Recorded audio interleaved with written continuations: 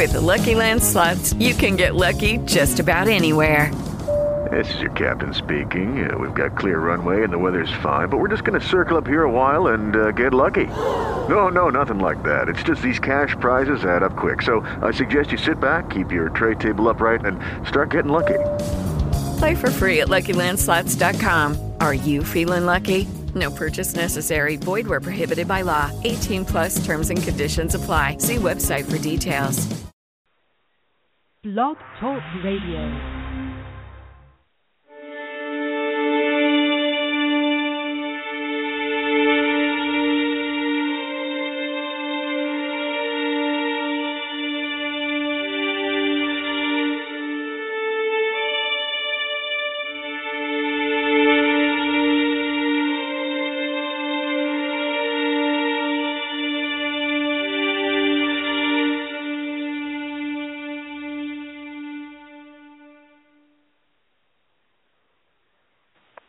And now, where the paranormal meets the sacred, and all topics in between.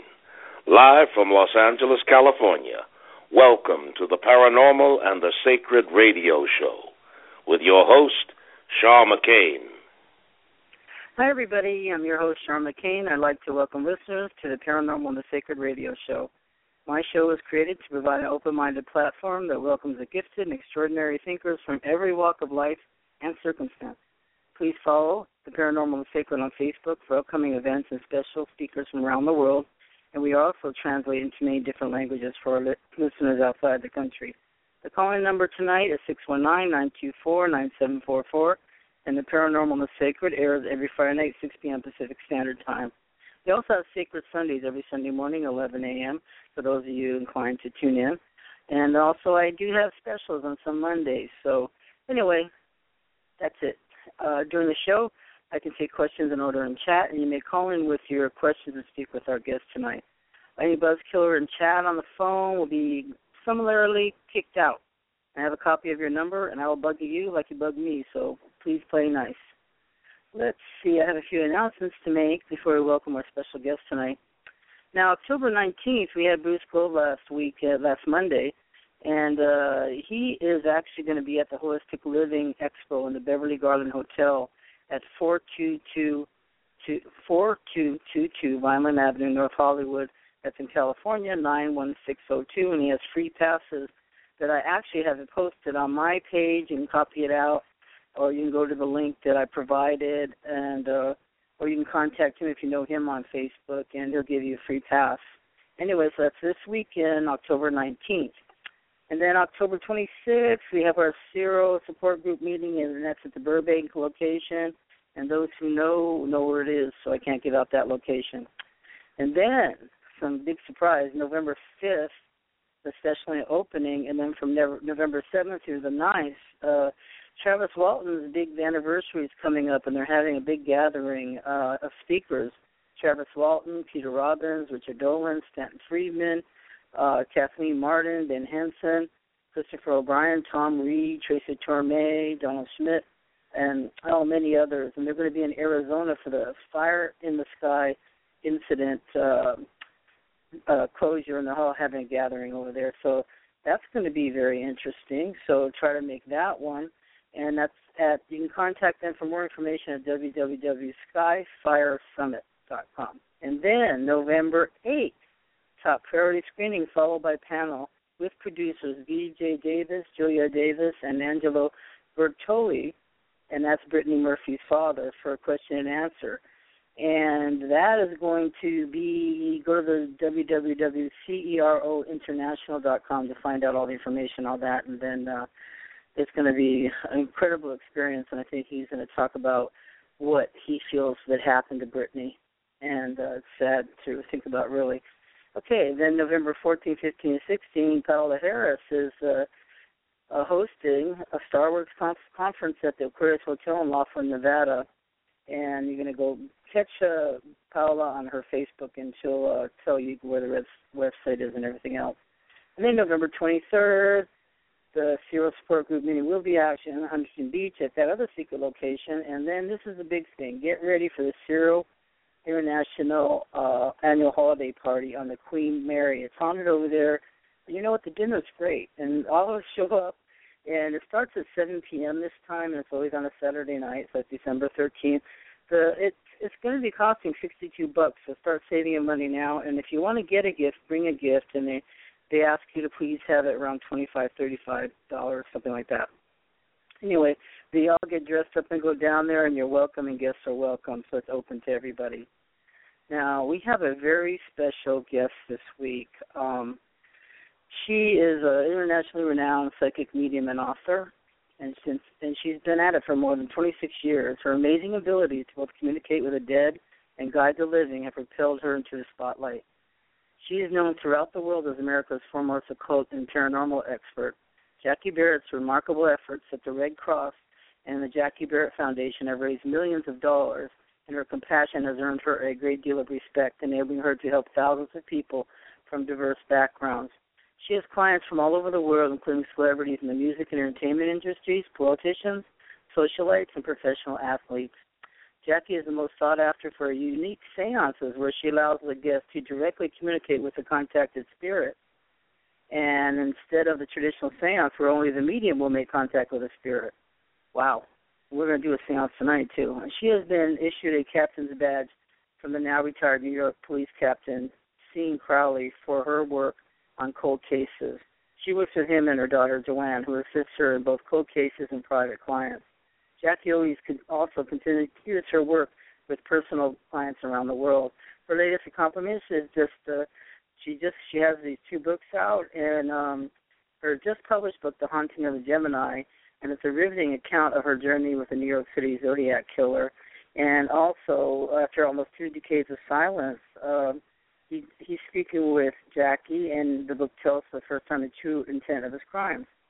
The Haunting of Gemini follows her last book, The Devil I Know, which chronicles her experience with the Amityville murderer, Ronnie DeFeo, and I am so freaked out by that story. But anyway, I think we have Jackie on the line. Hello, Jackie, is that you? Hello, is this Jackie? No, it's not. It's Elizabeth. Hi, Elizabeth. I'm waiting for Jackie to call you. I know. I have the same area code. Oh, yeah, okay. Already. So if you know her, let her know she has to call in. Thank you. So we're going to be waiting for her. So I see a lot of people. I will. Okay. You're first in line, so if it ever happens, I'll just put her on hold. Anyway, so I'm just waiting for Jackie to call in. Let me see. Okay, I can see her number, and I think I can call her. I think I'm going to call you in, Jackie. Okay. So hold on. Okay. Things are acting a little funny tonight. I guess that when I logged in, they were having some interesting things going on here, and people couldn't see the chat room and stuff like that. Okay, so let's see here. I'm going to call her, and I don't want to make any mistakes.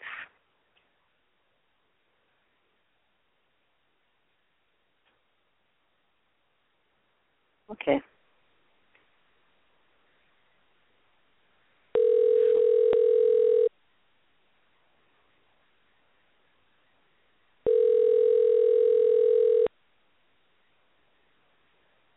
Hello. Hi, Jackie. This is Charlene from the Paranormal and the Sacred. You're live on the air. Hi, how are you? I'm doing really good. How are you doing tonight? I'm doing fabulous, thank you. That's great. So I gave your introduction, and I talked about your 2 books, and you have had quite an interesting life. Before we go into our seance and everything, do you want to tell people a little bit about your past and how you got to be where you are at now? Ooh, let's see. It started probably at birth, being born into a family that practiced mysticism, occultism, seances, and spirituality. One part voodoo, another part American Indian. and I've been participating and conducting in seances since the age of 5. And it trailed off onto other things, and I was truly blessed in some areas where I was able to expand my gift and not keep it hush-hushed. Yeah. So, that alone, in saying that, to be able to embrace it is a gift in itself. And a gift comes along with a burden, of course. Yes. And that burden is, when you're working with the dead, there are obstacles. There are some that need help. There are some that have passed with some heaviness on them. Some lives were cut short by horrible human beings, and facing those demons were pretty tough. Mhm. They really are. Yes. Yeah. Tell us how you came about to formulate your 2 books, because they're quite extraordinary topics, and I really admire you for tackling them. Oh, thank you. Life is funny like that. Like, we think we have all the power, and we, set our path, and we're to follow such, footsteps and to keep going. And I didn't set out to accomplish this. Like, I didn't say, in next year I'm going to be doing this. And as a medium, I don't even like to speak of time so far away, because I know what could happen at any given moment. But some things do line up that you are supposed to accomplish, that you're supposed to face head on. And with, for instance, with The Devil I Know, I think the lives paralleled between my own mother and my own upbringing, and the Ronnie DeFeo and his family, and so forth. And when I look back at it now, I don't know where the inner strength came from, but it certainly came from a much higher place than any living person could probably give another. That's right. And you became friends, and go ahead. Sorry. And as for Heriberto Seda, the New York City Zodiac Killer, it was the same thing. It was, mediums don't go looking. At least I don't. I tend to stay to myself and create this like little happy Jackie world. But things tend to follow me, tend to knock at the door. To put it in a nice way, it's there, and it doesn't stop, and it gives you this inner strength to keep going even when you fall. And there are good things, there are, absolutely good things around us. When Patricia had taken over Jackie and I was living her life, I didn't know how to get out of it. I felt like a rat in a maze. And as I was trailing off and finding more clues and finding who she was and what had happened, and there was this bond between the living and the dead. And I say good morning to her every morning, and I say good night to her. She was a huge part of my life, and I'm so sorry her life was cut so short by someone else's hands. Mhm. Now, how does it? Are you channeling? Is that what's going on? Is it? And that it? Okay, so when things happen to me, sometimes they come in dreams, and sometimes I just get a thought and start carrying on a conversation, and then pretty soon that conversation takes place. Is it sort of like that? Yeah. Well, I first started channeling as a young child, and I was taught to do it with mirrors. And it's a very, very old form of spirit communication. And also, mirrors allow you to open up portals. And, one has to be very careful with that.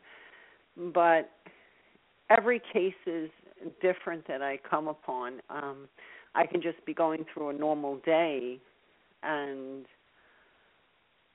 somebody following me, and this somebody is a person that was, I still consider, the just because you hear the word dead, it's not like the end of this person's life.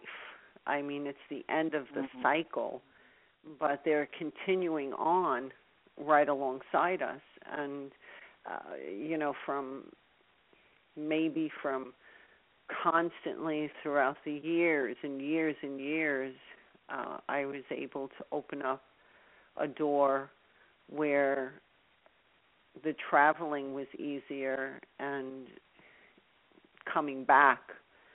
I don't want to say, I'm almost afraid to say is easy. I don't want to say that. I don't want to give people the wrong impression, especially those just starting out and trying to figure out how to do this and how do they see somebody. But for myself, I'm able to hear them speaking. I see the forms, and then the forms turn into solids. So, and I see them how they wish me to see them. It could be not in the face of death, meaning an accident or what have you, but they always give me a clue.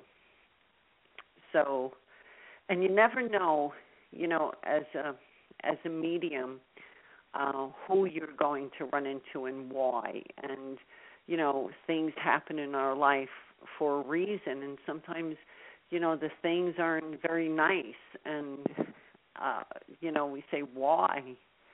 But if you follow for, and look, you're going to find the answers.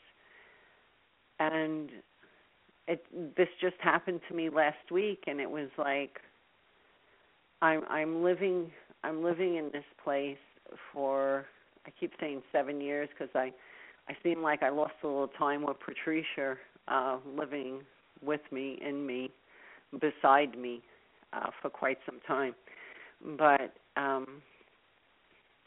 it's something I didn't plan on speaking about because it just happened.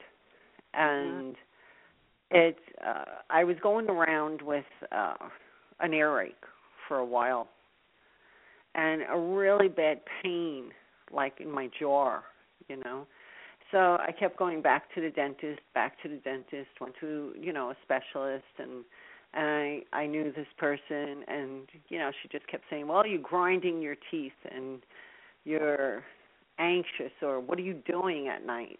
And I'm like, what am I doing, So, and I said to her, damn, I'm traveling all this way to see you, and you can't figure this out. Like, this is more than grinding. This is pain. This is like since April. This is like I'm waking up every day with an earache and these jabbing pains. There has to be something there, So I said, there's a dentist right across the street from me. I said, I don't know why I'm traveling to see you and I'm not getting any answers. So I was in so much pain over the weekend, and I was resting, I was sleeping, and this beautiful girl, beautiful young woman,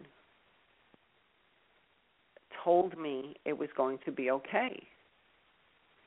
And I went across the street, and I sat on the steps to Dr. Frank Lombardo, and knowing he was closed, I mean, it's over the weekend, he's a dentist, and this was on a Sunday. I was holding my head, I was holding my ear, I was like, make this stop, just make it stop. And she sat down next to me, and she said, you've come to the right place. And I was like, but he's not here. And she said, you have to come back tomorrow. And I said, I will. So, it's like he's right across the street. My daughter comes over, and she's like, Ma, what are you doing? She said, we're going to get you the help. And I said, no, I have to come here. I have to come here. So anyway, I go, make an appointment. The girls at the desk were really, really sweet, squeezed me in. He was completely booked.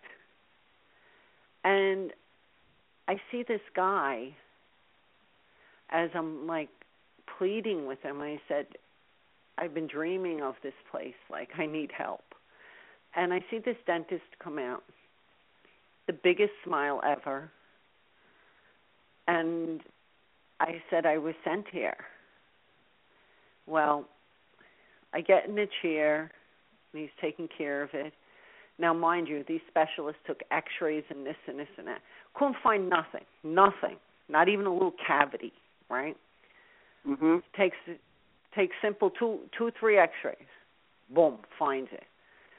Bad infection. He said it must have been brewing for a while, probably since April. And he smiles at me. And he said, I knew he was gifted. And he said, you need a root canal, and we need to treat the infection. I said, oh, my God, we hear root canal. Oh, my God. I was like, oh, my God, right? So I told him, I said, this beautiful girl, I said, I don't know who she is, had no idea. But I described her. He showed me a picture, and it was his daughter who had passed. And wow. Oh, my God. This just happened. This just happened. So I was like, what? And, he knew just where to look. I pointed to, when you have a toothache, it's like it's not even a toothache anymore. It's like your jaw's on fire. Yeah, you kind of go crazy, too, because you're so hurt. Exactly. Right in your brain, I know. Exactly. And I think the last time we had canceled, I was like, they're telling me it's my sinuses. I was like, damn, but I sat there and he's doing this procedure, and I saw something pass. I saw his daughter pass, and I couldn't say anything. You have your mouth open and this and this and that. And he said, that's my daughter. He was I can't explain it. It was as though we were meant to cross. It was as though these dentists couldn't find it for a reason. Yeah. And he had this. He was working on and still working on this incredible book of the afterlife. Like, who would think? He is. Wow. He's synchronicity. He's so incredible, and he is, he's born with this gift. I know he's going to say he acquired it through the events that had happened and how she came to him and what have you, but there's no time for mediums, and you know what I mean by that. Mm-hmm. It could happen at any event, or any trauma in our lives. Things could happen. Yes. And but you have to have it there already, and like he said to me, there are naturals, and then there are people who have learned from the people who have passed on, and he was one. But I thought it was pretty amazing that his daughter sent me there, and he was able to help me. And this is the first time. This is like the second day in a row I woke up and I was like, I don't have an earache, since April. Thank God. I know, but it's like he was right there. He was right just across there. the street waiting for you. Yeah. Yeah, and they took all these special X-rays, these panoramas, and $400 or $500 worth of X-rays, and they're like nothing is showing, nothing at all. And here he is. He found it. He not only found it, that could be bad. That could have poisoned you. You know that? Toothaches, especially if it gets impacted, you can actually get poisoned like that. It's terrible. It not only was it horrible, but it was like, he was cleaning pus out. I was like, what the, And what had happened is that it's a back molar, and it wasn't root canal, but they had crowned it because, you use your back teeth, and it's a lot harder, and there's a lot more of an impact. So the white fillings would break, so they crowned it. So he went right through the crown, and he gave me shots of, there was medication and steroid shots, and he was like, you're going to be fine, and then you can come back Tuesday, and we're going to finish it. And he had this huge smile, and he was angelic himself, and I just vowed to see his book come out. And his story, I mean, the intelligence of this person, and to have an angel on your shoulder as he does, and she found her way to me to get to him, and so on. And I was like, oh my God, he's just, So when people say, Jackie, do you just deal in demons? Absolutely not. But, you know for yourself, when you deal with anything, anything that has to do with the afterlife, all doors swing open. Yeah, even to things you don't even understand. Because a lot of times if something happens, I don't understand really what I'm being presented with at times. I figure it out along the line, but I don't know what the rules are in the psychic world.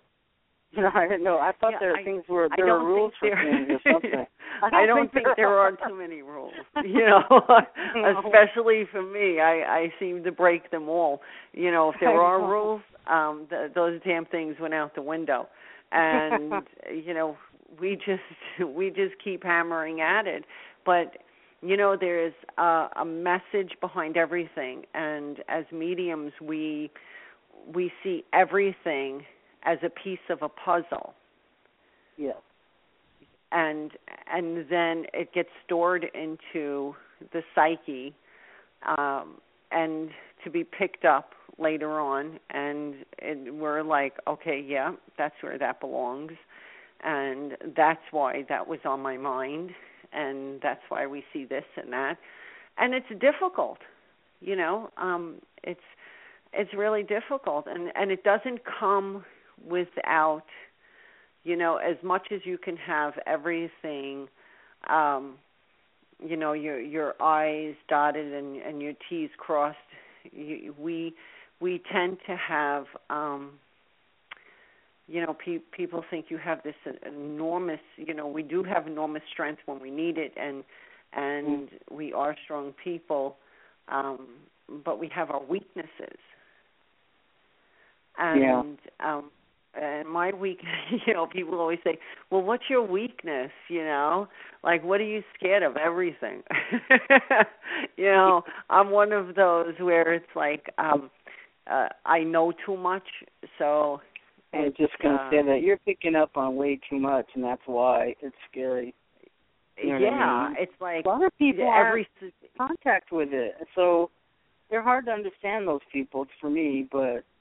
It's, you suffer. And nothing happens. Like, every scenario, like, can possibly play out. It already went through my mind. And, and the outcome and this and that and what could happen and, like your life cycle. And, like, you think of all these things and it's like, wow, you got to quiet the crazies a little, So, people ask, well, what do you do? I don't drink. I don't, I wouldn't even take the happy gas, like, or whatever they call it at the dentist. I was like, no, I'll just take the needles in the mouth, I started meditating for the dentist, and it started working.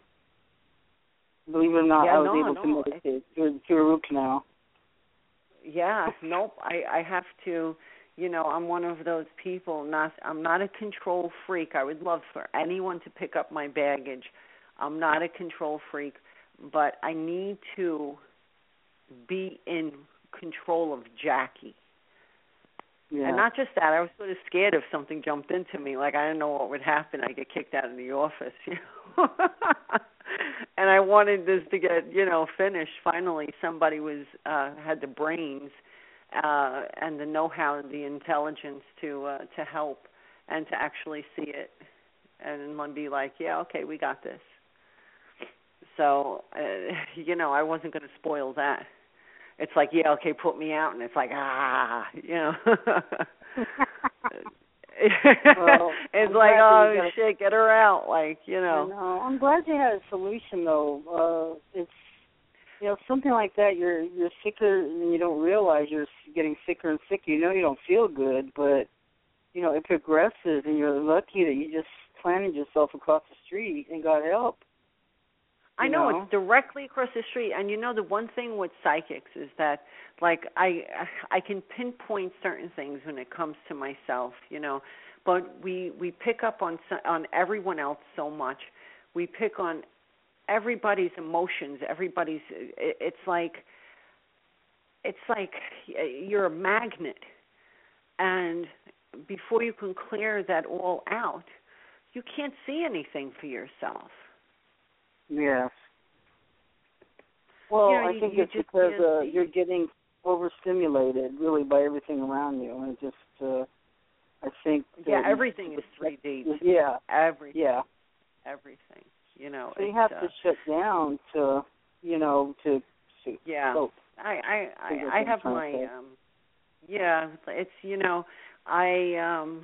I enjoy simple things, and those things make me happy. There's nothing more makes me happy than to have animals around me. Oh no. I know your little poops. Yes.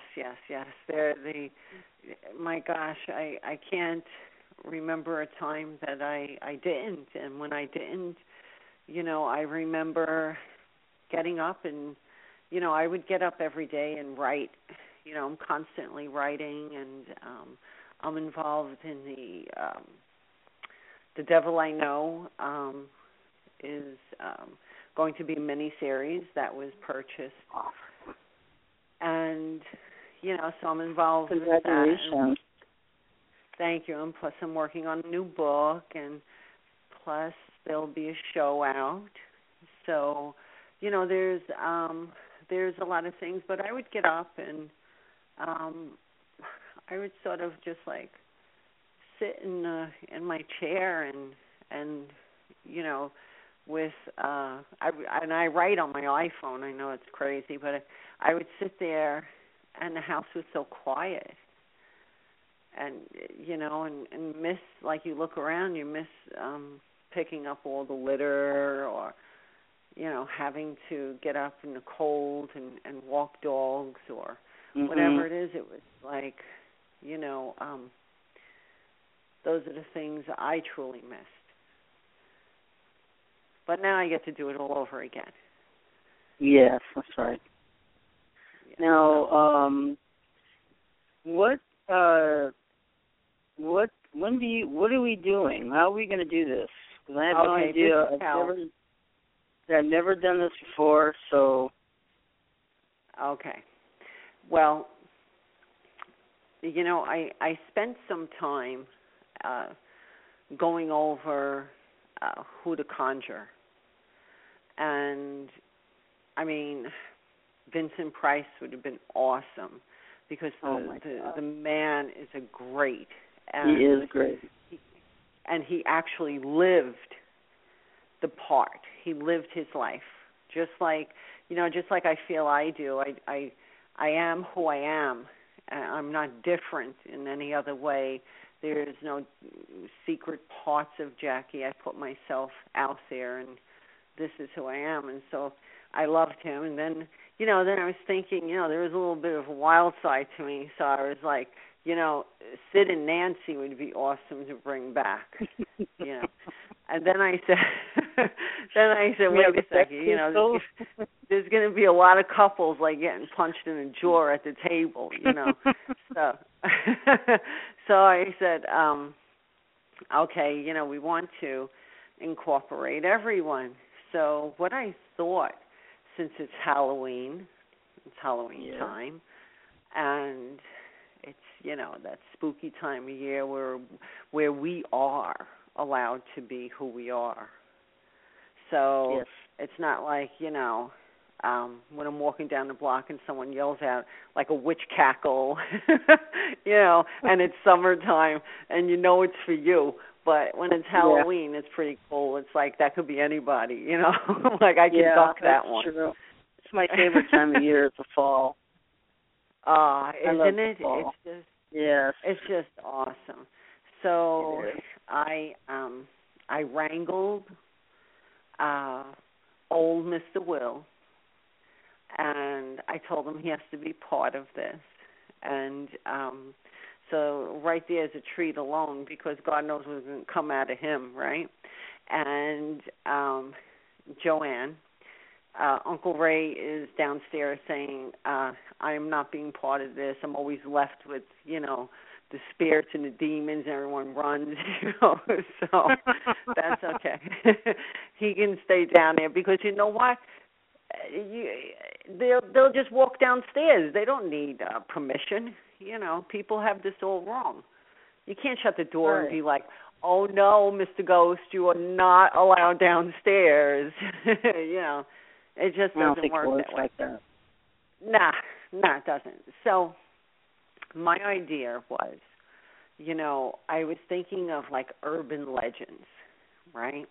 And when you think, and when you think of Halloween, you think of all the urban legends that come out, and there isn't one schoolgirl, probably boy, who hasn't stood in front of a mirror. And since my forthcoming book, my memoirs, has to do with working with mirrors, and I go back into Louisiana time and back and forth, and I thought Bloody Mary Oh, my goodness. Okay. Yeah, because, and look, the book is so far, the title, Mirror, Mirror. So, okay.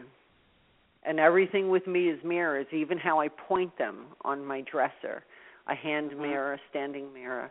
It's a reflection. It's to capture, and not to capture to keep. It's just a glimpse. We don't want to keep. We don't want to keep souls and slavery's gone. We're not into this.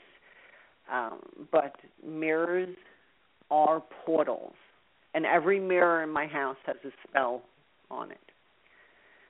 So my idea was to conjure up and get feedback on what has happened. So we all know the legend, in early 1900s, woman who would want to see who their husbands would be, and if they would get married, would take a small hand mirror, walk up the steps backwards, holding the mirror and a candle, and say it 3 times in the mirror. And if they saw a skull, a bloody face, something scary, the Grim Reaper, that meant she would pass before she would be married. And then there are times that they saw the person who they were going to marry. I tend to believe, it goes back into like the 1500s where the Queen Mary, they believe, who was killed, who had many miscarriages, who went, crazy, killing other people because of religion, having them killed. They believe it's her that they're getting in contact with. There are some people who believe it's somebody from the witch trial, but it doesn't, you see here, it doesn't matter, because my idea is to see how many people saw something. And sometimes I've had this, I did this experiment, and I've had people see different forms in the mirrors, and I believe it's time when you do that for some mischief spirits who are around you to play a little game or so forth. Show themselves in the mirror. And the great thing about this is that it doesn't have to happen right then and there. Now, somebody could be participating in this and say, oh, I didn't get to see anything, right? And then 2-3 days from now, they're getting out of the shower. They look up, and they see a face in a mirror. Those are the best, because they scream the loudest. So we want to give people an opportunity to join in. So it's like everybody has done this. Urban legends are great. Is it an urban legend, or are we going to see something? And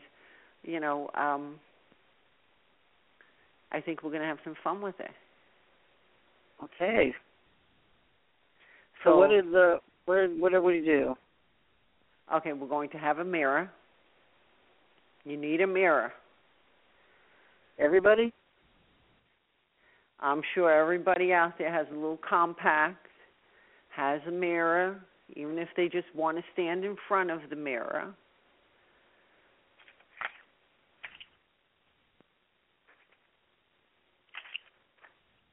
And then all together, I like to play a little music when I do seance. Okay. And I have mine going. We can hear it, really. Yes. And what I'm going to do is just calm the atmosphere. And right now, what I am doing is I'm walking around the table and I'm opening up communication. And it's all in a matter of the footwork. And that goes back to the American Indian on my side. Mhm. Now, I have two special guests. I'm going to put this on speaker. First, we have Mr. Will, who always stood in the background. Hello, everyone. And then we Hi, have Mr. Will. my trusty, incredible, beautiful daughter and assistant, Joanne. Hi. Joanne. We can And hear we're everybody all- now. We're going to sit at the table. And we have 3 black candles lit and anointed with an oil that I make. And that represents the dead and the gate opener, because we have to have that. And then we have 3 white ones for protection, because you're going to need it. And now, we're going to give everyone the opportunity to get your mirror. Joanne, you have yours? Yes, right in front of me. Will? Yeah. Okay. Now y'all know I got mine. Okay, we're going to start. Now, come on now, you got to chime in on this, because, we want you to be able to see Mary also. Well, not the Mary. You wouldn't want to see her. Maybe Bloody Mary would be a lot better than the Mary. Okay. Bloody Mary. Bloody Mary. Bloody Mary.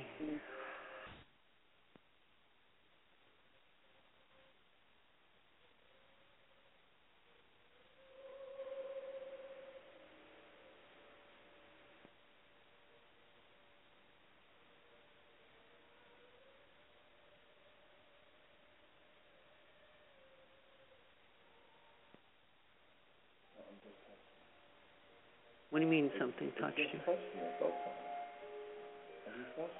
Above or below the pants?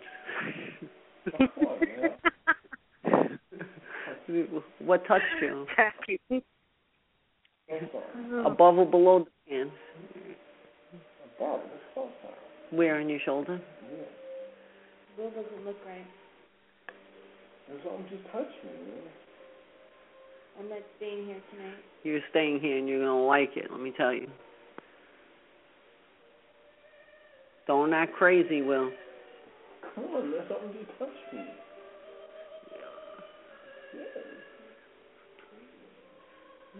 You're scared? Big guy like you? Come on. Stare at your mirror and call on to Bloody Mary in your mind.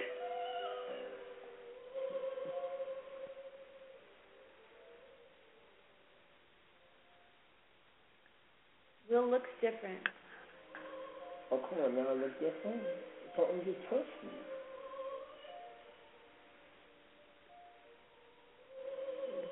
Was it like a transgender?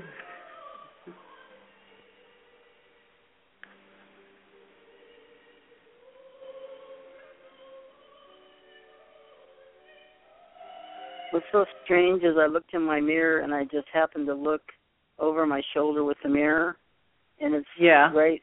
It's pointed right at an icon of Blessed Mother Mary. Isn't that strange? can't believe it. It is, because where do you get a load of what you're going to see tonight when Mary's not there to help you? She's there. No, I'm only kidding with you. Actually, Will. How strange. Will is really scared. He's shaking his head like, I can't believe you're doing this after everything that has happened in this house. But you know what? We are the family that plays together, and we stay together. That's right. Joanne thinks she's going to leave the house tonight.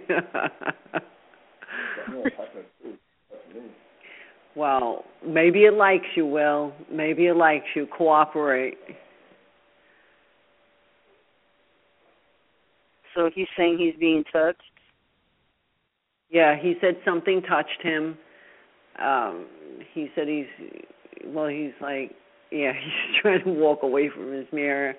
And, I heard about this all before. Everybody was like, how can you even want to call on to anything after, the whole circumstance with the DeFeo and the Zodiac and Fisher and everything else that comes in and out of here, and that's just part of it. But it's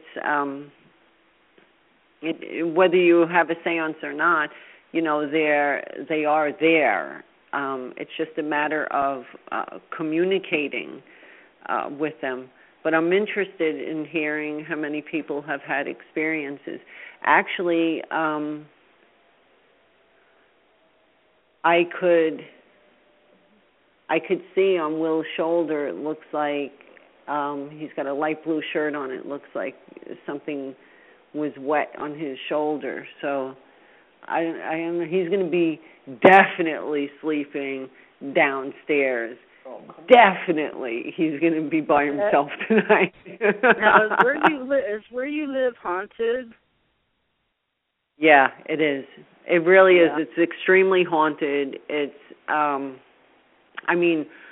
like I said, when I first moved in here, I certainly did not think that, everything lined up and played in this whole domino effect. Like I wasn't too far from the Surf Hotel where my mother had passed. And, did it bother me at the time? Yes, but I never went in that area ever again. It is maybe a 15-minute car ride.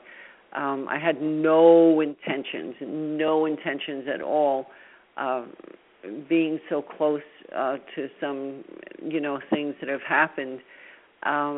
When I first saw this place, I remember looking around with my realtor, and the street was closed off. And I said, let's go down this block. And he said, oh, no, you don't want that. And I said, it was just being built. And I was like, this is great, and everything I was asking for, the space, the different entrances, because I would need it for an office, and motorcycles going by, that's New York. Gardening space, out, backdoor space, a space that I can have built where my animals can go out and, be safe in the back, in a garage and a fireplace, like all this stuff. And, when I was asking for this, he said, you're not going to find it. He said, you're not talking about the city. There's not, he said, this isn't Louisiana where there's glass doors going out into the front and glass doors going out into the back. And when we pulled up, it was exactly everything that I had on the checklist. And I was looking probably for about 2 years. I was in this old doll loft where it was an old loft converted. They used to make doll parts there, and I needed more room. It was good for the time.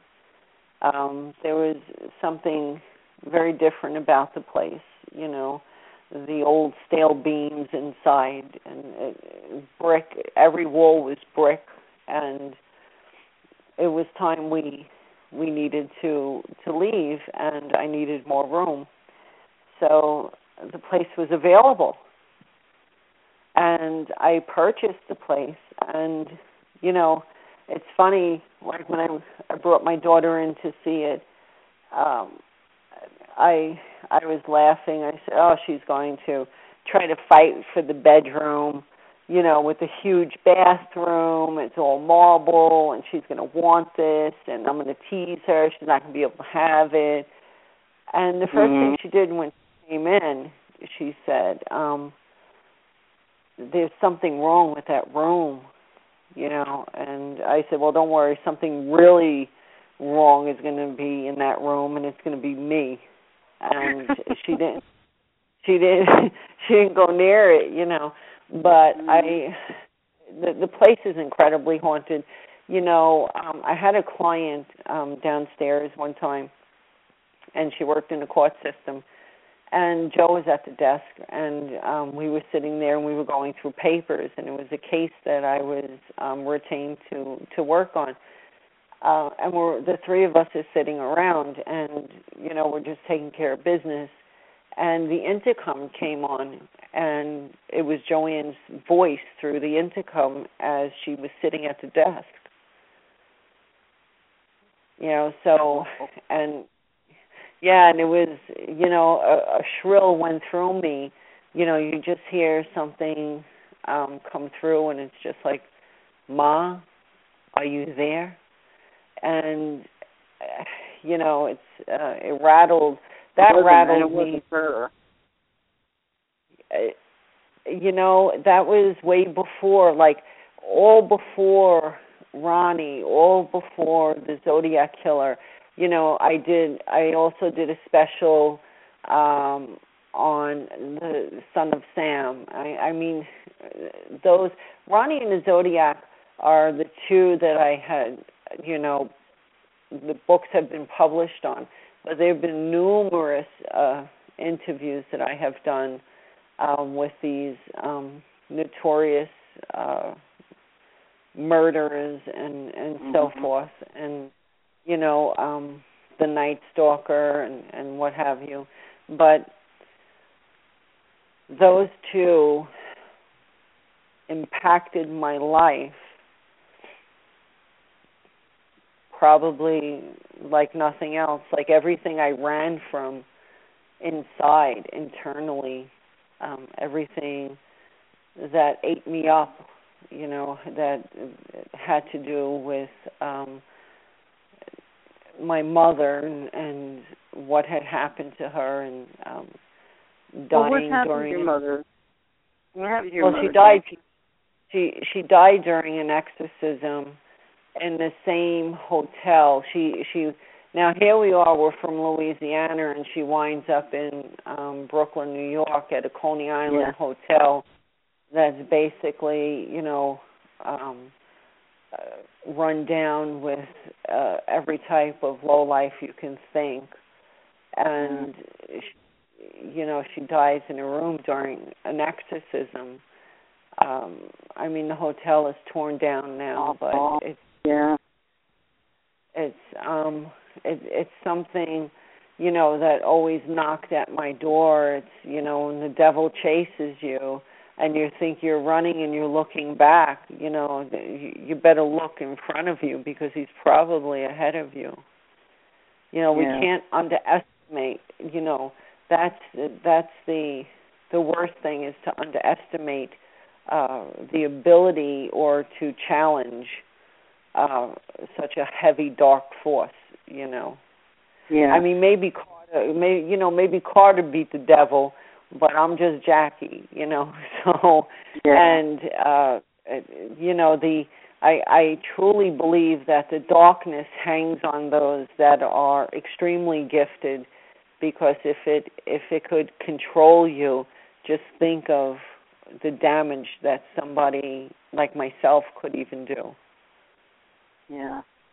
Do you feel like has your mother come to you or given you any kind of sign or anything, that she's okay, or?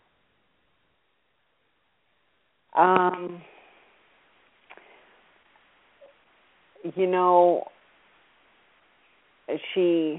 I keep this protection around for a reason, and you know, when you die during the exorcism, and even though what I saw towards the end was a cleansing of the soul, there's something still lingering. So the trickery, you have to be careful, because we all want to be accepted by our parents, and we all want to be loved and embraced, and you have to make sure it is what it appears to be. And it's like,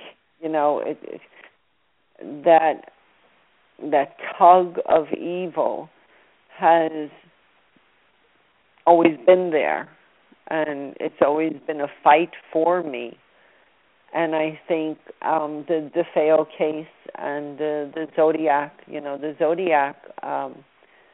when people hear DeFeo, you think of all of Long Island, you think of the house, the canal, you think of everything, the victims, but it went beyond the victims. It even went to the water, So that, I think, is sad. I think we should concentrate on, the victims and trying to free what was captured, and held in that spot. And the more you talk about something, it's like the more power, you're giving it. And it's not just talking about it, but it's like it goes beyond the words. It travels off into a whole other realm.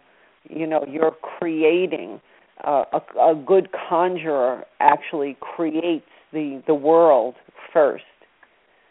You create your picture. You're an artist. You're painting something, and then you go into it. So, to give that much power, you want to be careful. But I have to say, the Zodiac was a lot more frightening than probably Ronnie. In what way?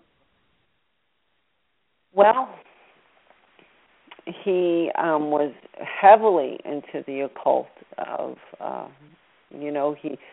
the old Solomon occult, and he used many forms of protection, and how he was able to evade the police, and by blinding them with spells and things that worked. And, you have to remember, this is somebody who didn't finish school, somebody who speaks like a broken English, a Spanish accent. He didn't know the right wordings. And then all of a sudden, when he's in his realm, it's perfect English. It's he could read, old Arabic.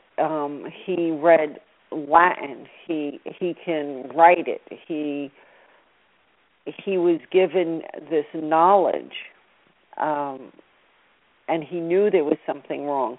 And I have to say this much: before there was any killings, he ran to a church, and the church still stands. And I went there, and at the time there was 2 priests, and they were very, very young, and like all this time later, of course they're old. And when I was doing this book, I went there, and they didn't want to talk about it. And the only thing they could say to me was, we didn't know how to help him. It was too strong. Oh, boy. And that was before. Go ahead. Exactly. And when the devil wants to accomplish something, when demons want to accomplish something, and they set things in motion, and they're able to move from one person to the next. And a perfect example is when, he was in Highland Park, and it was a really hot summer's night, and everybody was out. And back in the day, that was like Needle Park. Needle Park was where all the heroin addicts were hanging and what have you, and the really lost souls in life. And this is a guy who never drank drugs, never smoked, never did anything, and he's in his full cognitive state, and he's sitting on his bench along with like 20 people just hanging, and this, a few detectives come over, and they show him a picture. They show everybody a picture, and it was a picture of him, huge picture, 8 by 10, and they show everyone a picture, and nobody's seen him, and they go to show him the picture, and they skipped him and went to the next person. And that night it was a killing spree. And there was many incidences like that. It was like, and when he finally got caught, he didn't get caught for doing that. He got caught for having a fight with his sister, and then there was a big shootout, and there was hundreds of cops, and they had to close off streets and blocks and blocks and blocks in New York City. Here it is, he had little ammunition, and there was all this police, he shot his sister, and luckily he just wounded her, but the point is that, he was getting frustrated because he needed to go and kill. And he wasn't able to because he needed to pass her, and he needed to be in full gear, in his black gear, carrying his mask. And there were certain things he had to go to an altar before he left the apartment.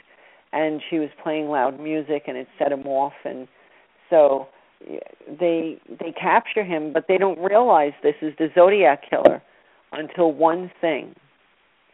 He told me he was fighting his hand, his own hand, and even trying to stab it to stop it from signing it with a Gemini. So that's how they caught him. That is exactly how they caught him.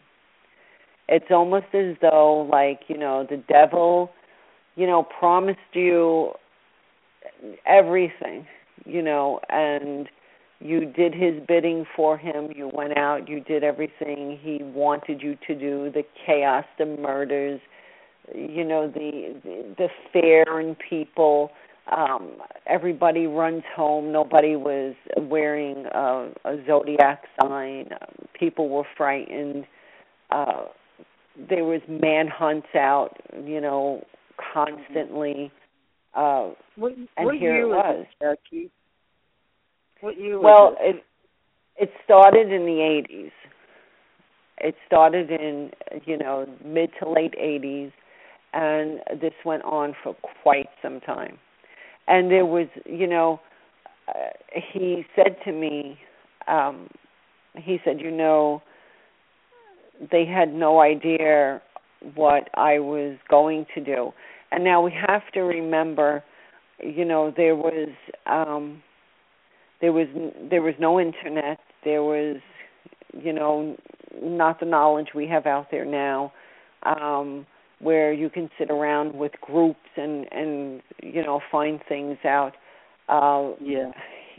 He woke up and had knowledge that he didn't have, and he even tried to take the test to go into the service, and he missed it by like 2 points the most. And he said, I can't believe they were taking, his words, junkies with blatant marks on them, who couldn't even finish the test. They were helping them and didn't take him. So, are some people pre-programmed to make these hideous headlines? Does the devil let us know that he is still around and can manipulate the minds of those that he chooses? I have to say, as I believe in a higher power and in many different forms of God, no matter what name you want to give him, it's God. It's a much higher power. You have to realize that, we're just tools, and they have this huge fight going on, and we can be manipulated and used as pawns and so forth, and we must be really careful, and when we feel something and when something isn't right, we need to reach out. And he did try to reach out, but unfortunately he went to 2 priests that didn't know enough and didn't take it further. The only thing they did do was go see him in prison, but to me that's a little too late because of the victims. Yes. And there were many victims. I mean, this God, God only knows the count. I mean, there was car fires he would start. He would, people would be driving on a highway and he would decide to throw something off into a windshield. He would set off he was testing out little bombs on the subway system in New York City. He used a huge slingshot to try to see how many people the glass could shatter at Rockefeller Center during holiday time, how many children could get hurt or something worse. I don't even want to think about that. And also he had a map that he was going to place one of his biggest bombs, which was the Empire State Building. And tourists just flocked to that, every day in New York City. So, he spread like wildfire, and he calls himself the soul collector. So it's he's pretty frightening. Like if I had to classify him as one of our horror movie frightening monsters, he would definitely be up there with Freddy. Wow. Yeah, he would definitely be up there. What happened to him? Is he still alive, or what happened to him ultimately? He's still alive. He's in prison. Of course, he's never coming out. He's in this special holding cell that there's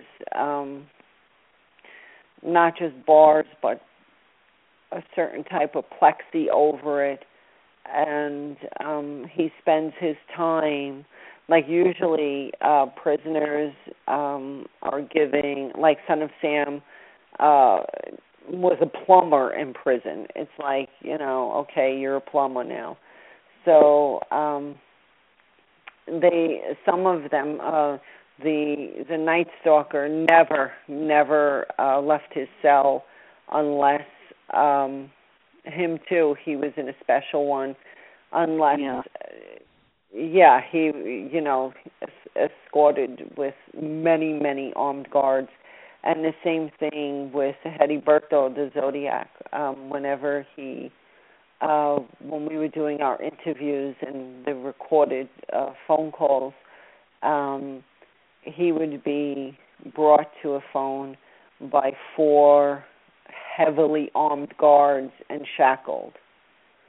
So, there's a reason for that, because I've been in many prisons throughout the country and even out of the country where I could tell you that to have a prisoner transported 10, now mind you, he would only go no more than 10 feet to the phone to get the time to have these armed guards bring him to the phone, shackle him. That means that they would have to stop what they were doing, synchronize their time, make sure that they were very careful and everything, just went smoothly and he was back in his cell. And it's no big... You say in your book that he really doesn't eat much either. Doesn't seem to need to eat very often, or no, he doesn't. And I have. He sent me pictures of himself way before, like I knew he existed, that he had, and pictures of him now, and the man never changed. He's never changed. And, it goes to show you, we're on the outside here, and, we get sick, and we need doctors and dentists, and I so thank Dr. Frank, but we need all these special things. We can go to bed okay and wake up and be like, I am still not well, I need a doctor today, He's never been through that. He's never had anything. This man has never had to leave on a sick call. I don't know how they would transport him. They would probably have to come into the cell. And it goes to show you the danger that they know that the public doesn't know. Yes. And I remember him, it was like Ash Wednesday, right around the holiday time, and he was upset, and he said to me, usually they would send the Catholic Church and rabbis and what have you would go up to the prisons and give cards, religious, relics and calendars and what have you with religious poems on them. And they would give the ashes out if that was your religion. And he waited and waited, and he tried to put a complaint in because the bishop went up there of the Catholic Church in New York City and ran past his cell, and he was upset. He wanted his ashes because he still believes that, except for Patricia, and I know he has his vengeance out for me for that, setting her free, he still believes that, just because he doesn't hear them scream anymore, he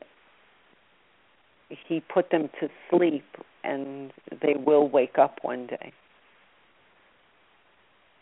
Well, I feel like there's a balance in that that all will be repaid. You know what I mean? Yeah. Mhm. Yeah, I think the ultimate. Yeah, he's very frightening because, when and the strange thing about this is that I met one of the attorneys who came to a book signing, and she came to see me afterwards, and she told me she was in court that day when they were trying to arraign him.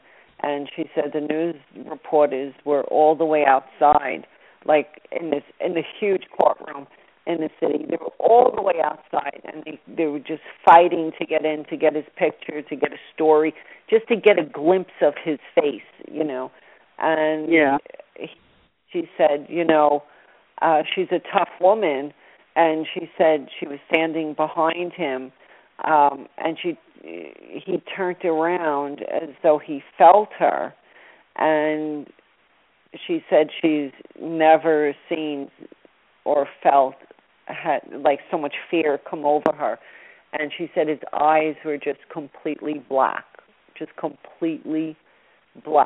and he's not trying like the others to get out. He's not trying to plead a case. There's no parole board.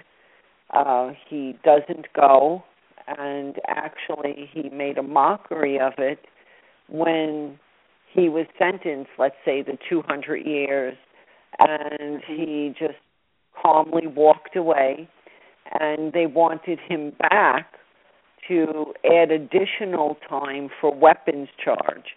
And he said to me, how crazy is this?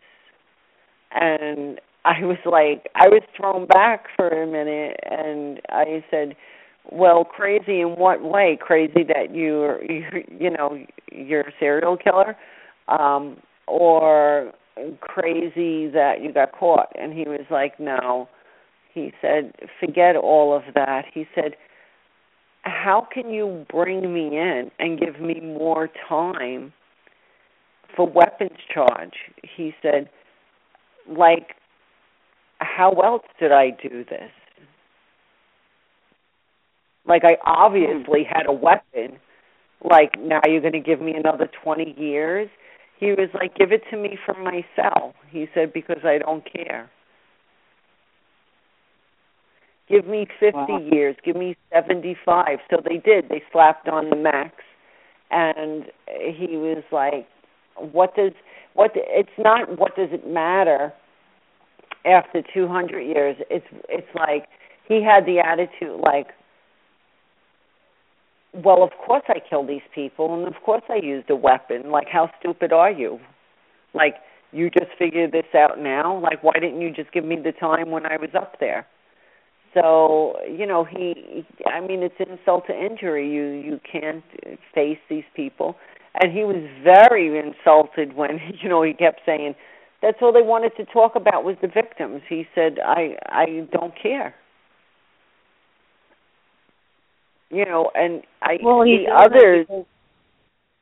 Well, he's exposed, too, so he doesn't care anymore. He can't... Exactly, but the others, even after they're exposed, excuse me, they'll say, I didn't do it, or right. It wasn't me. I'm a different person now. It's I was always floored, completely floored with the whole Son of Sam. Writing. He even wrote me, and he was. Yeah, and he was saying, he was talking about how he found God, and the families. This was after he saw, I had done the special on him.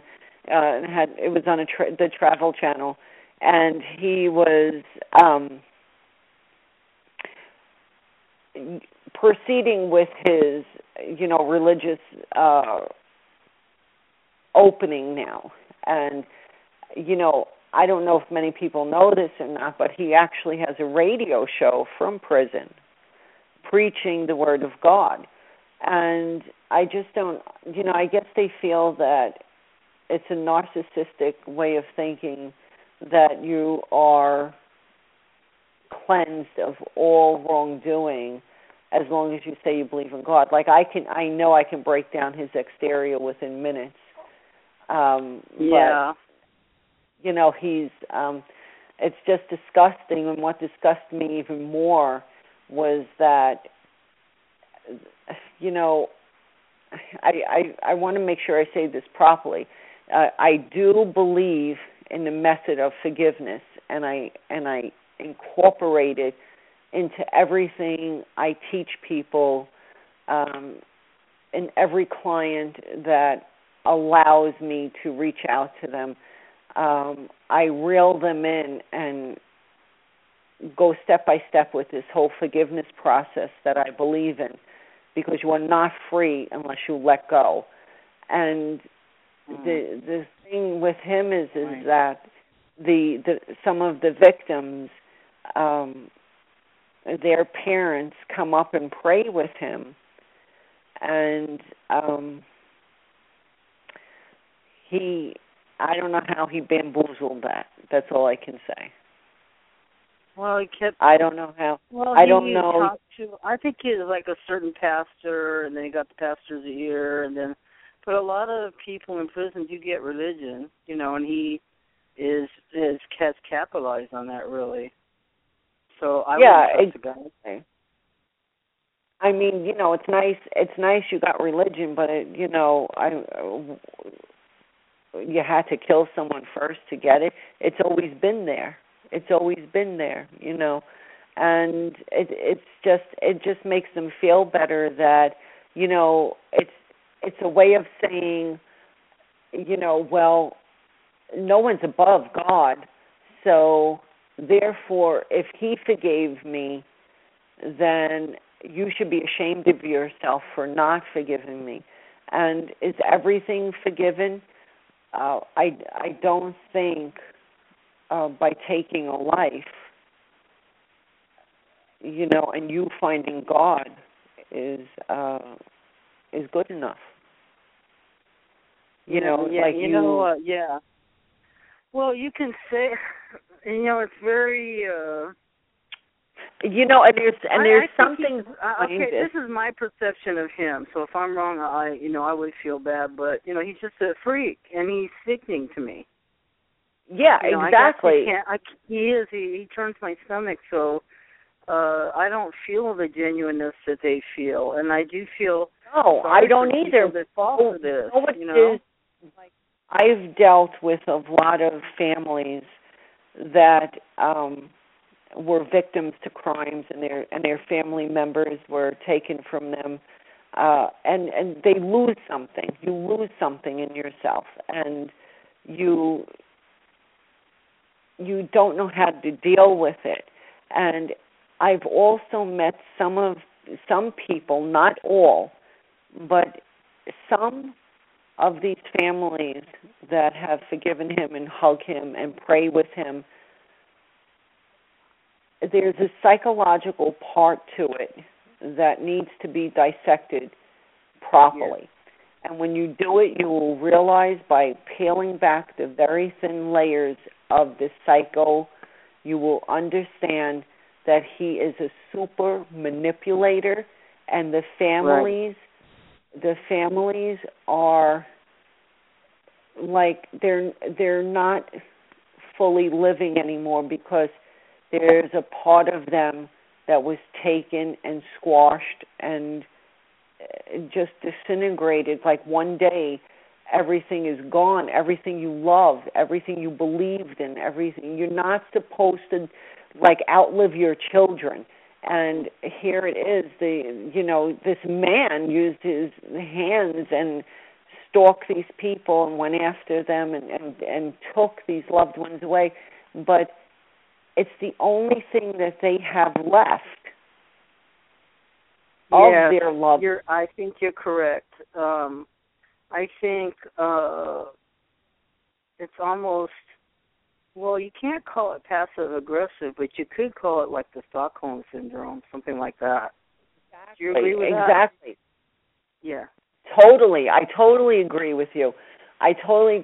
And it's like you have nothing left. And a lot of people, and this is what I found, dealing with them, when they lose their children, it's almost like they lose their friends and relatives, and very few people understand them, and they go on this journey in life, looking for the true path, and that's fine.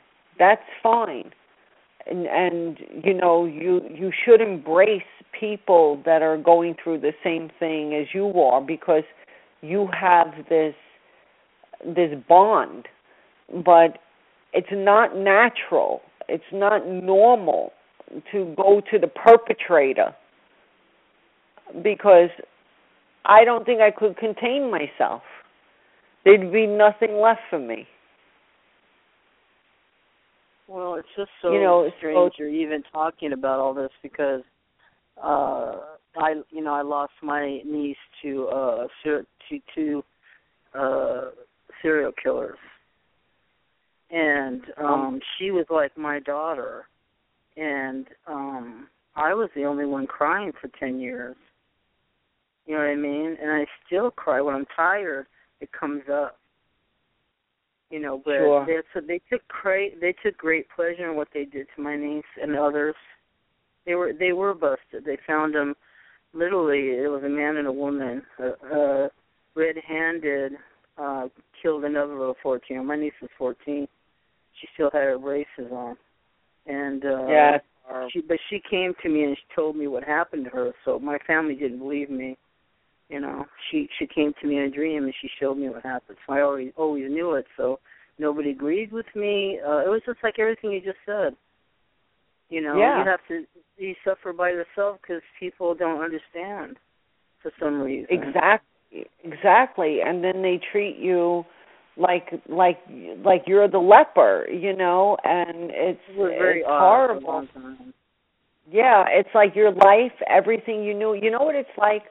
The only way I can describe it, when I go into something psychically, it's like a nuclear bomb. It's like, exactly. one day you wake up and it's like gone. Everything is gone. Everything that you knew was real, everything that ever made you laugh or smile, it's gone. And you need to figure out, how do you go on?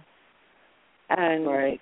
Where does this inner strength come from? And why did this happen? And you can bang your head up against the wall, and these people sit and say, don't judge me. These perpetrators, don't judge me. You can't judge me. You would be wrong because God forgave me. And it's so they're using, if they can't use the criminal system, and that's what I call it, the criminal system. Right, if they can't use the criminal system, they're going to use the church or the temple to fall back on. But too bad God didn't slap their hands and take the guns and knives away from them then.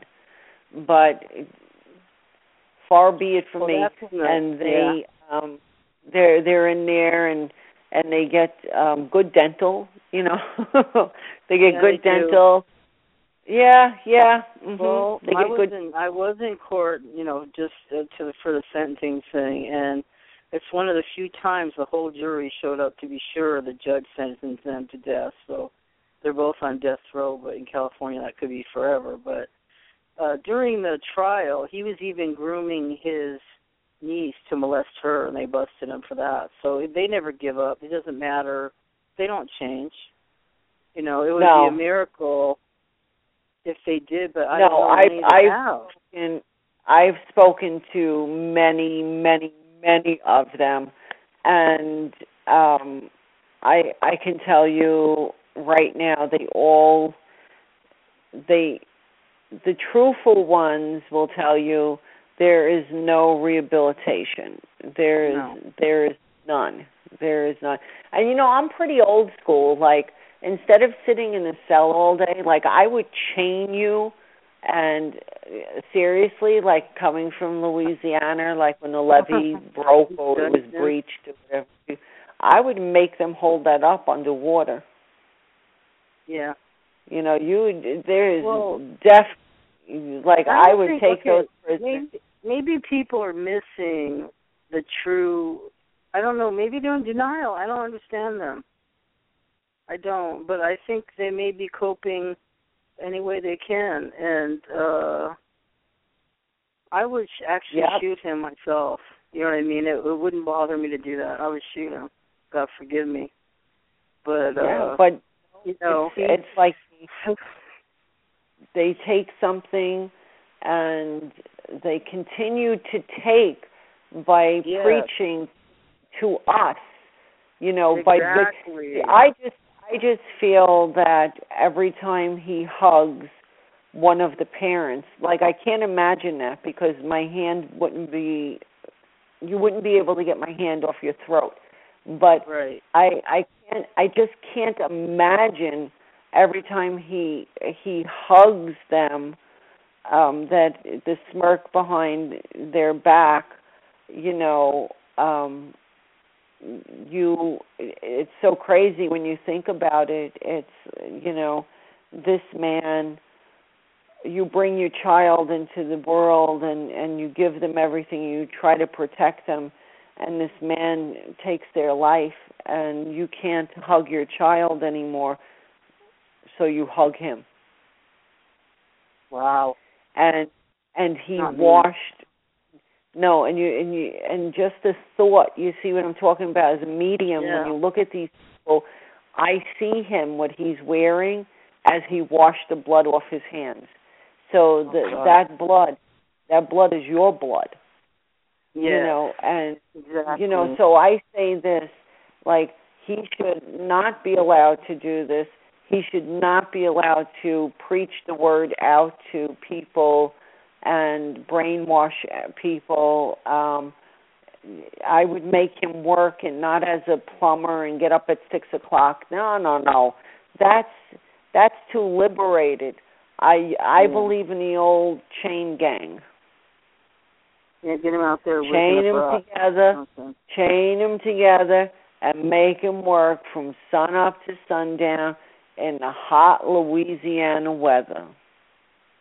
Well, you know, and plus it keeps him from being bored.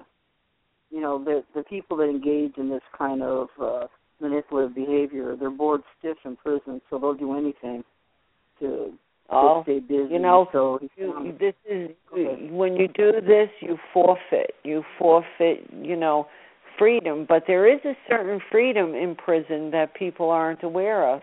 You know, I noticed a man the other day in the grocery store. I was in there buying a few items, and he grabbed a pre-made sandwich and a fruit cup, and he turned over the fruit cup, and he showed it to me, and he was like, 40 cents. And I said, wow. I said, you lucked out. It was your lucky day. And he said, yeah. He said, it's usually $2.75 for like this tiny fruit cup. Now, I see this man, I'm up at 5 o'clock in the morning. I see this man leave for work, and, you know, he has a wife and small children, and they pass my house, and I watch. I'm a watcher.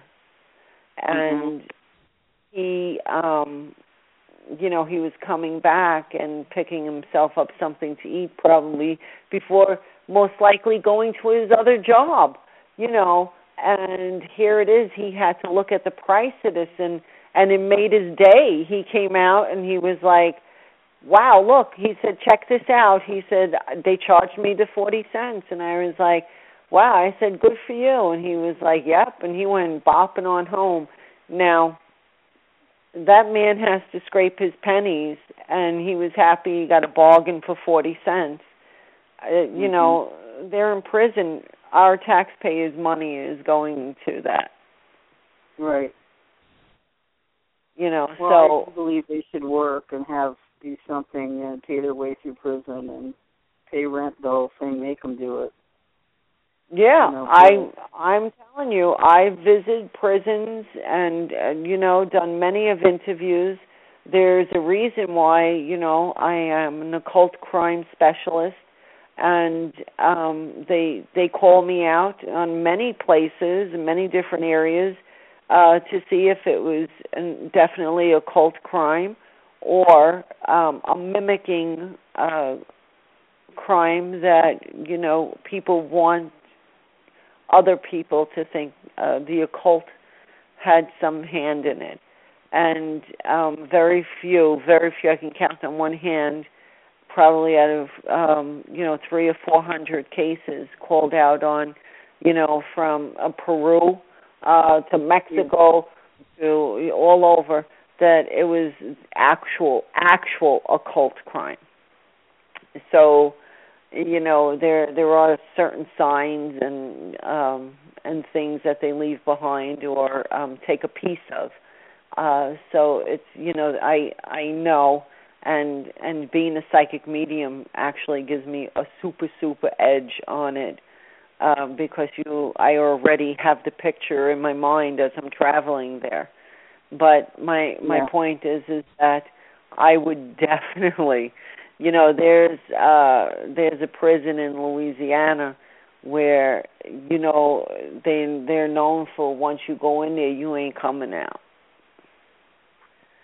Wow. you are not coming out. Angola prison. Yeah, Angola. That's right. You're going to be chiseling. You're going to be busting your ass. You're working, and at the end of the day, if you gain, this is what you gain: a half a penny. Yeah. A half a penny. And then every time you think you're going to have enough 10 cents for that stick of gum, that gum just went up to 20 cents. Right. So, but we're talking about hardcore criminals, not somebody who took some baby food to feed their baby, or container of milk for the pregnant wife, and they're out of work, and they're at their breaking point, and there's just no money, no food. We're not talking about folks like that. If anything, I'd give them the money, and I've done it before. But I'm talking about hardcore criminals. People who and I am so thankful. I mean, I've been called out on to check out a case that had to do with snuff movies, and I am so thankful that only happened once, because that left me with quite a few nightmares. Yeah, that's particularly horrible. Yeah, it is, and it's very easy to a certain type of thing going on. Exactly. Yeah. And you know what? There's a lot of people don't think, some people don't think these things exist. They do exist. People go in for this. There is a certain type of sickness that goes in for this, just like the selling and buying of organs, Right. So there's, thank goodness we got good crime fighters out there. Yeah, we do. And by coincidence, I actually work for the federal government, and I counsel federal prisoners, but it's mostly substance abuse crimes. Yeah, crimes. that's different. There is rehabilitation, and there was right next to the prison Ronnie was in, Greenhaven. There's a Fed, the Club Fed. And I actually smelt the cooking coming from there, and the prisoners were cooking, but for themselves in their room.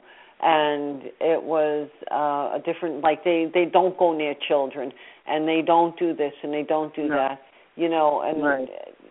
That's the whole thing that set me off with.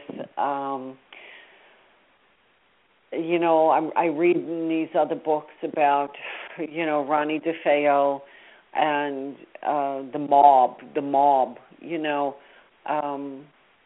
I've worked my circle and being who I am and working, underground many times, and in the underworld of two different types of underworld. They do not kill children. Not like that. They do not. Right. despite what people would think and say, oh, yeah, the mob went in there and killed children and left the adult alive, it would be against their rule of thumb. Just like they do not rob Catholic. That's like saying the mob robbed the Catholic Church. It does not happen. Yeah. No. It just doesn't happen. They actually helped build the church. So, it doesn't happen. And you don't have to be psychic. We have a couple questions. You want to answer a couple questions? Sure. Okay. So in chat, Anne's asking if they may not be occult, are they demonic? I'm not sure. What does that mean? I don't know. And make it a little clearer. Okay, let me see. So if it's not... If they may not be occult, are they demonic? Well, we say the occult. The occult is like, it's an old word, and it's like saying mediums are, people say, people use the word medium without realizing that the old word is necromancing, and that's communicating with the dead. So, and then other people would say, "Oh, that's a horrible word." It's like we want to pick and choose the words, Yeah. Does the occult have to do? Is she trying to say does the occult have to do with demonic? Maybe that's what she means. I asked her to clarify. Maybe. Let's see. Well, she's giving me the answer yet. not necessarily. Not necessarily. Yeah, the occult. I was just going to say that. This is case by case. I think you have to take and the occult could be like, you know how some people consider the Ouija board. If you play with a Ouija board, you're in the occult. Right. If you have a pentagram tattoo, you're in the occult. If none of those things are true. Everything's a tool. Actually, it depends how the pentagram is. It's a sign of protection. It's been around. It's an old time religion. It's been around way before a lot of other ones. Yeah. And it has nothing to do with the occult. So. And you know what? I know people that are very, very super, super religious that had demonic entities in their home and what have you. So it has nothing to do with that. Very true. Okay, here she's clarifying. If the murders are not a result of the occult killing, are the murderers possessed? That's what she wants to know. Do you think murderers are possessed? Not all of them. Not all of them. Some are. The Zodiac. You see, they're looking at what I'm doing. Okay, yeah. I am a psychic medium that is an occult crime specialist. So that's two different things. When you are specialized in one thing in life, and then you're a psychic medium, you're a conjurer, absolutely two different things. The cases that come to me tend to be more of possession, probably, because I'm open to the other world, just like you are. Mm-hmm. Mm-hmm. Have I come across cases where they're just plain out crazy and, batshit, to be honest with you? Yes. So, if that answers it. Yeah, I think that does answer the question. Well, I think that batshit. You were describing. Yeah. what you were describing as a Zodiac killer, I think he even knew he was possessed. That he had changes and physical changes and stuff like that. So that's particularly frightening, and it's horrible. And these things are going on, and then there's the subtler things going on, as you said, with I don't even know if I want to talk about that, but anyway, I talk about another thing, of the wealthy, and they're talking about the Illuminati and stuff like that, and I always sort of brushed it all off until I started noticing that some people... it's very powerful. Yeah, there's power going on, and they have a tangible power on this planet, when I've always believed that God was the real power. But they seem to, but I know God is more powerful than anything else. But what I'm saying is, they seem to have acquired some power here. They certainly have. They certainly have. And they tapped into, they know how to separate themselves. Just like if one is going to go on stage, let's say, they become something else, like this altered, they people look at altered egos like, oh, okay, I'm putting on my show face. Oh, no. There's something else that possesses them, and this is how they're able to perform. This is how they're able to do things. There's times when, and you'll see it on TV, when I come on to something, I change something, it's my spirit guides. It's, and I'm making room for the victim, and then I make room, it's sort of like, trying to tame a lion, and you're holding on really tight to the perpetrator, just enough to see what he did or she did, to get that information and use it in a positive way, and then get rid of him in a positive fashion, meaning now you know how the crime was committed, now you know what happened. Yes, it's how do you okay, I'm going to ask you a question. How are you coping like with my niece? I swear to you, even just maybe 6 months ago, I woke up and I turned around, I looked at her picture, and I went, "You're really gone?" Just still shocked. It's unbelievable how deep it goes. How the people left behind feel. But how do you deal with that the perpetrator inside out? And because you're seeing what I actually see the same things. Everything that you said, I've seen the same thing. You know what I mean? Right. Of people using the victims of they want glory. It's still feeding their ego. I'm sure their murderers are feeding their egos. Oh, absolutely, because them as trophies. It's like it's sad. It's sad that this exists in our world, and it shouldn't be. It absolutely should not be. But we can't close a blind eye and, leave your door unlocked and, your windows open and what you like.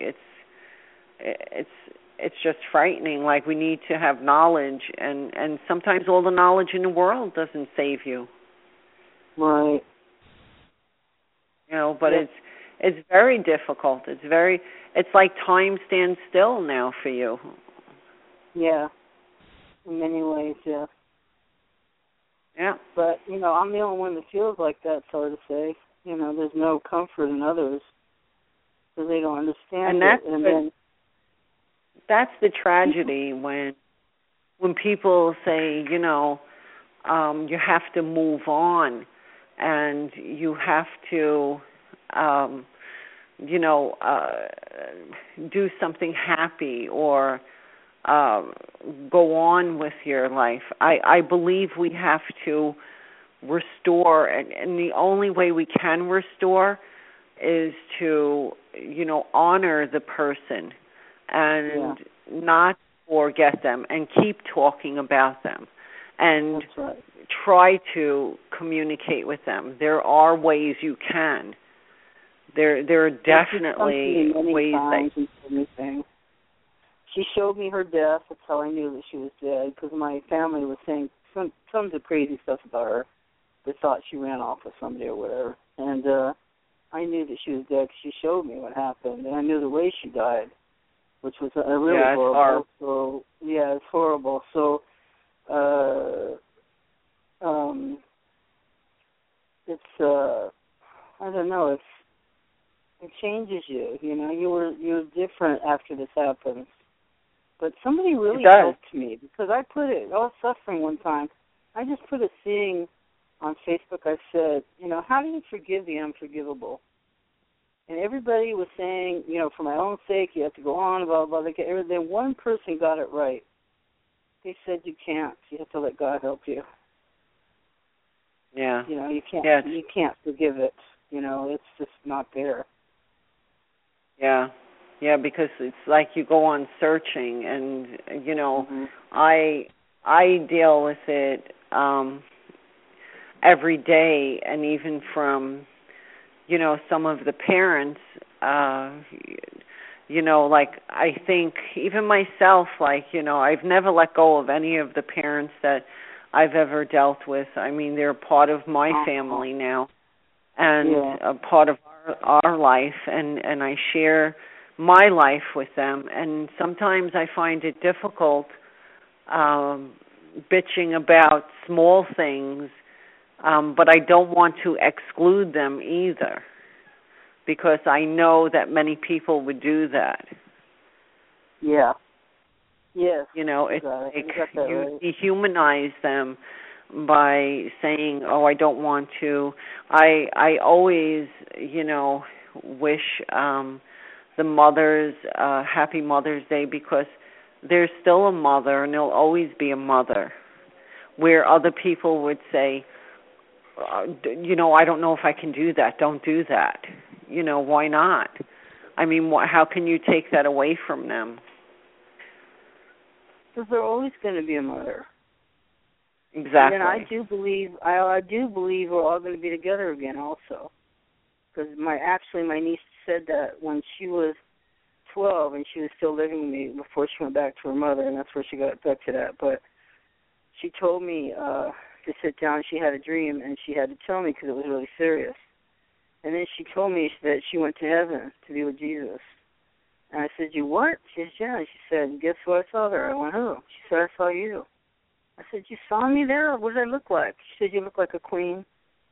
And it's weird because I've had the same exact dream that I was in heaven and looked like a queen, so, you know, whatever. But anyway, and she just described heaven, and she also told me that other things, but I don't want to say it. Anyway, but she did pass 2 years later, you know, so she knew it. So she came to me 3 times after she passed, and the last time was she told me just to have peace, just to be peace. That she's okay, wow. You know, so I know, it's a trip. Yeah, anyway, it is, so, you know, and I spoke to this detective who, you know, lost his child to murder, and, you know, he came in smiling, and he said, you know, I'm practicing what you told me, and I'll never stop talking about him or putting things around and, you know, keeping his things. And, you know, we need to keep them alive, and we need to be their voice. Exactly. Yes. That's definite. I mean, we got seen, about a minute left, Jackie. So tell us where to find your books and everything. This has been an extraordinary visit with you the last 2 hours. It flew by. And, and where can we find your books, Jackie? Worldwide, also Amazon, Barnes and Nobles, your local bookstore. It's on Kindle and all kinds of devices, and you know, I'm a paperback type of person. I like to feel the book, you know. But your friends are saying hi. Julio and Doreen say hi. Oh, big hello. hello. Yes, Yeah, big hello.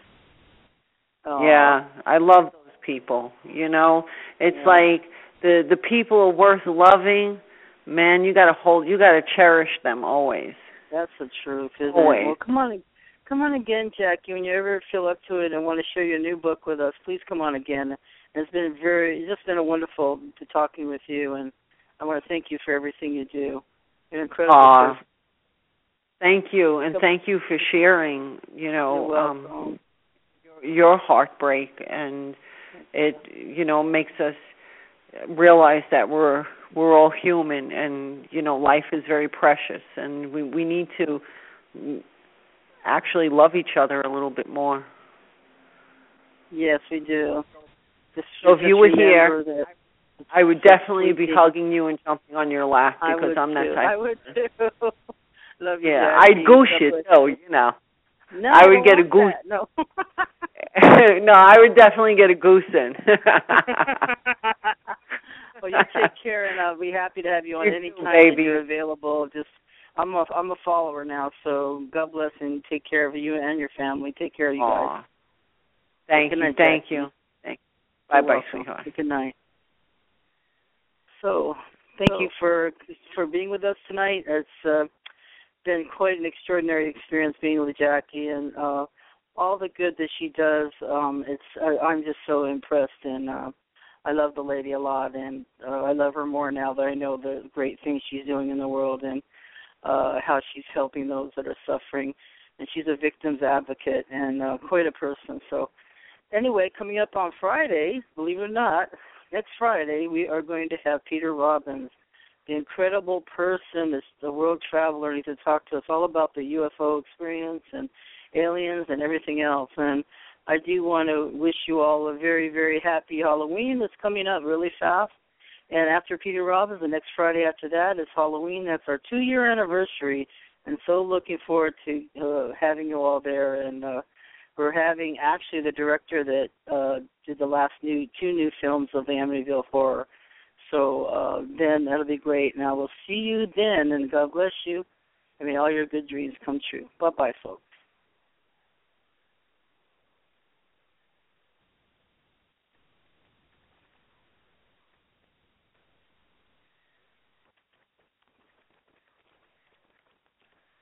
Hello, it is Ryan, and I was on a flight the other day playing one of my favorite social spin slot games on ChumbaCasino.com. I looked over at the person sitting next to me, and you know what they were doing?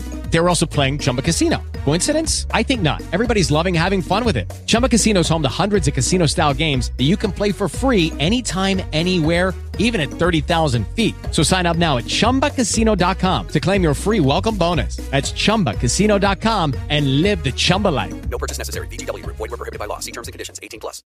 Join us today during the Jeep Celebration event. Right now, get 20% below MSRP for an average of $15,178 under MSRP on the purchase of a 2023 Jeep Grand Cherokee Overland 4xE or Summit 4xE. Not compatible with lease offers or with any other consumer incentive offers. $15,178 average based on 20% below average MSRP from all 2023 Grand Cherokee Overland 4xE and Summit 4xE models in dealer stock. Residency restrictions apply. Take retail delivery from dealer stock by 4/1. Jeep is a registered trademark.